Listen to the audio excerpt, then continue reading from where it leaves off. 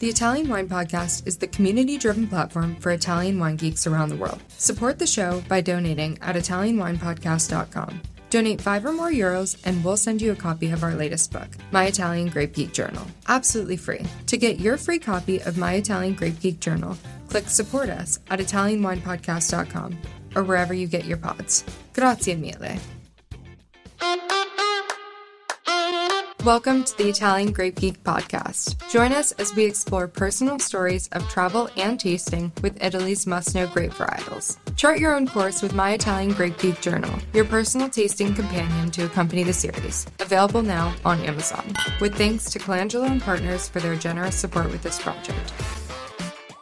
Hi everyone, it's Annie again. I'm back and I'm speaking about one of my absolute favorite white grapes, Vermentino, which is grown mainly in Sardinia, Tuscany, and Liguria. Additionally, it has a presence in Piedmont and Umbria as well. It's unsure whether the grape originated in Spain and moved to Italy or vice versa. While Vermentino is traditionally associated with Sardinia and Tuscany, it's also referred to as Favorita in Piedmont and Pigatto in Liguria. And although Vermentino is genetically synonymous with both Favorita and Pigatto, the grapes are listed as 3 separate varieties, given that they all look and behave quite differently. All 3 biotypes grow best on poor and fertile soils with exposure to the sun, and they tend to be vigorous with high and reliable productivity. They perform really well in dry climates and have a good tolerance to wind, but they can suffer from moths, rot, and downy mildew. Inside the glass, Vermentino shines pale lemon in color. It tends to have musky aromas and notes of fresh citrus, tropical fruit, peach, acacia, and saline undertones on the palate.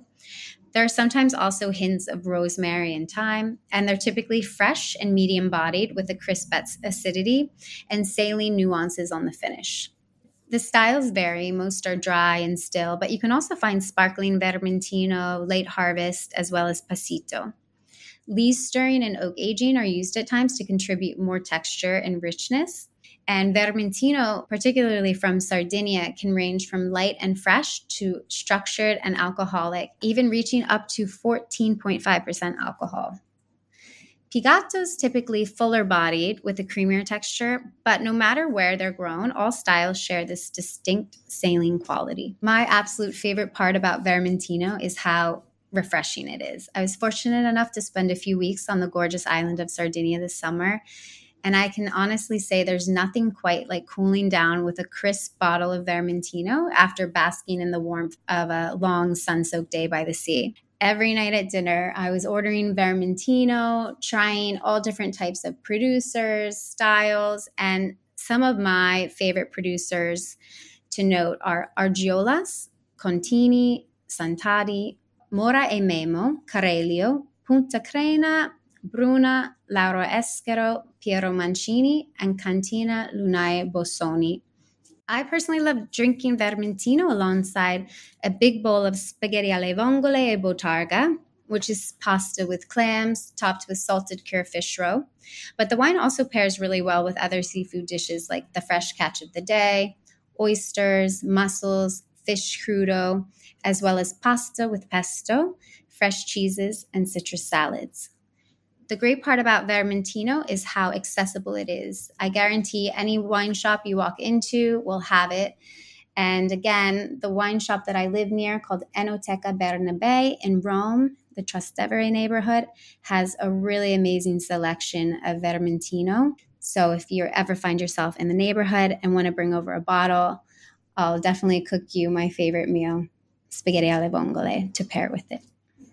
I'm truly enamored with Vermentino, not just because of its signature zesty, salty flavor, but what really captivates me about the grape is its adaptability to warm climates and its resilience against certain vineyard pests.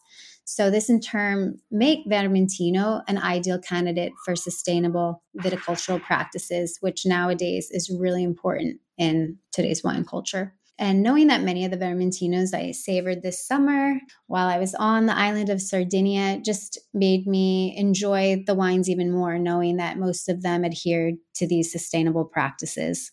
Another interesting fact about the grape is while, it originates in the Mediterranean, it's really gained popularity across the globe. I remember when I was living in Australia and California, I had the opportunity to taste Vermentino wines that they were producing. And while in my opinion, they couldn't quite compare to those of Sardinia, Tuscany, Liguria, it was still really fun and interesting to taste new expressions of the grape. Listen to the Italian Wine Podcast wherever you get your podcasts. We're on SoundCloud, Apple Podcasts, Spotify, Himalaya FM, and more. Don't forget to subscribe and rate the show. If you enjoy listening, please consider donating through ItalianWinePodcast.com. Any amount helps cover equipment, production, and publication costs. Until next time, Cin Cin.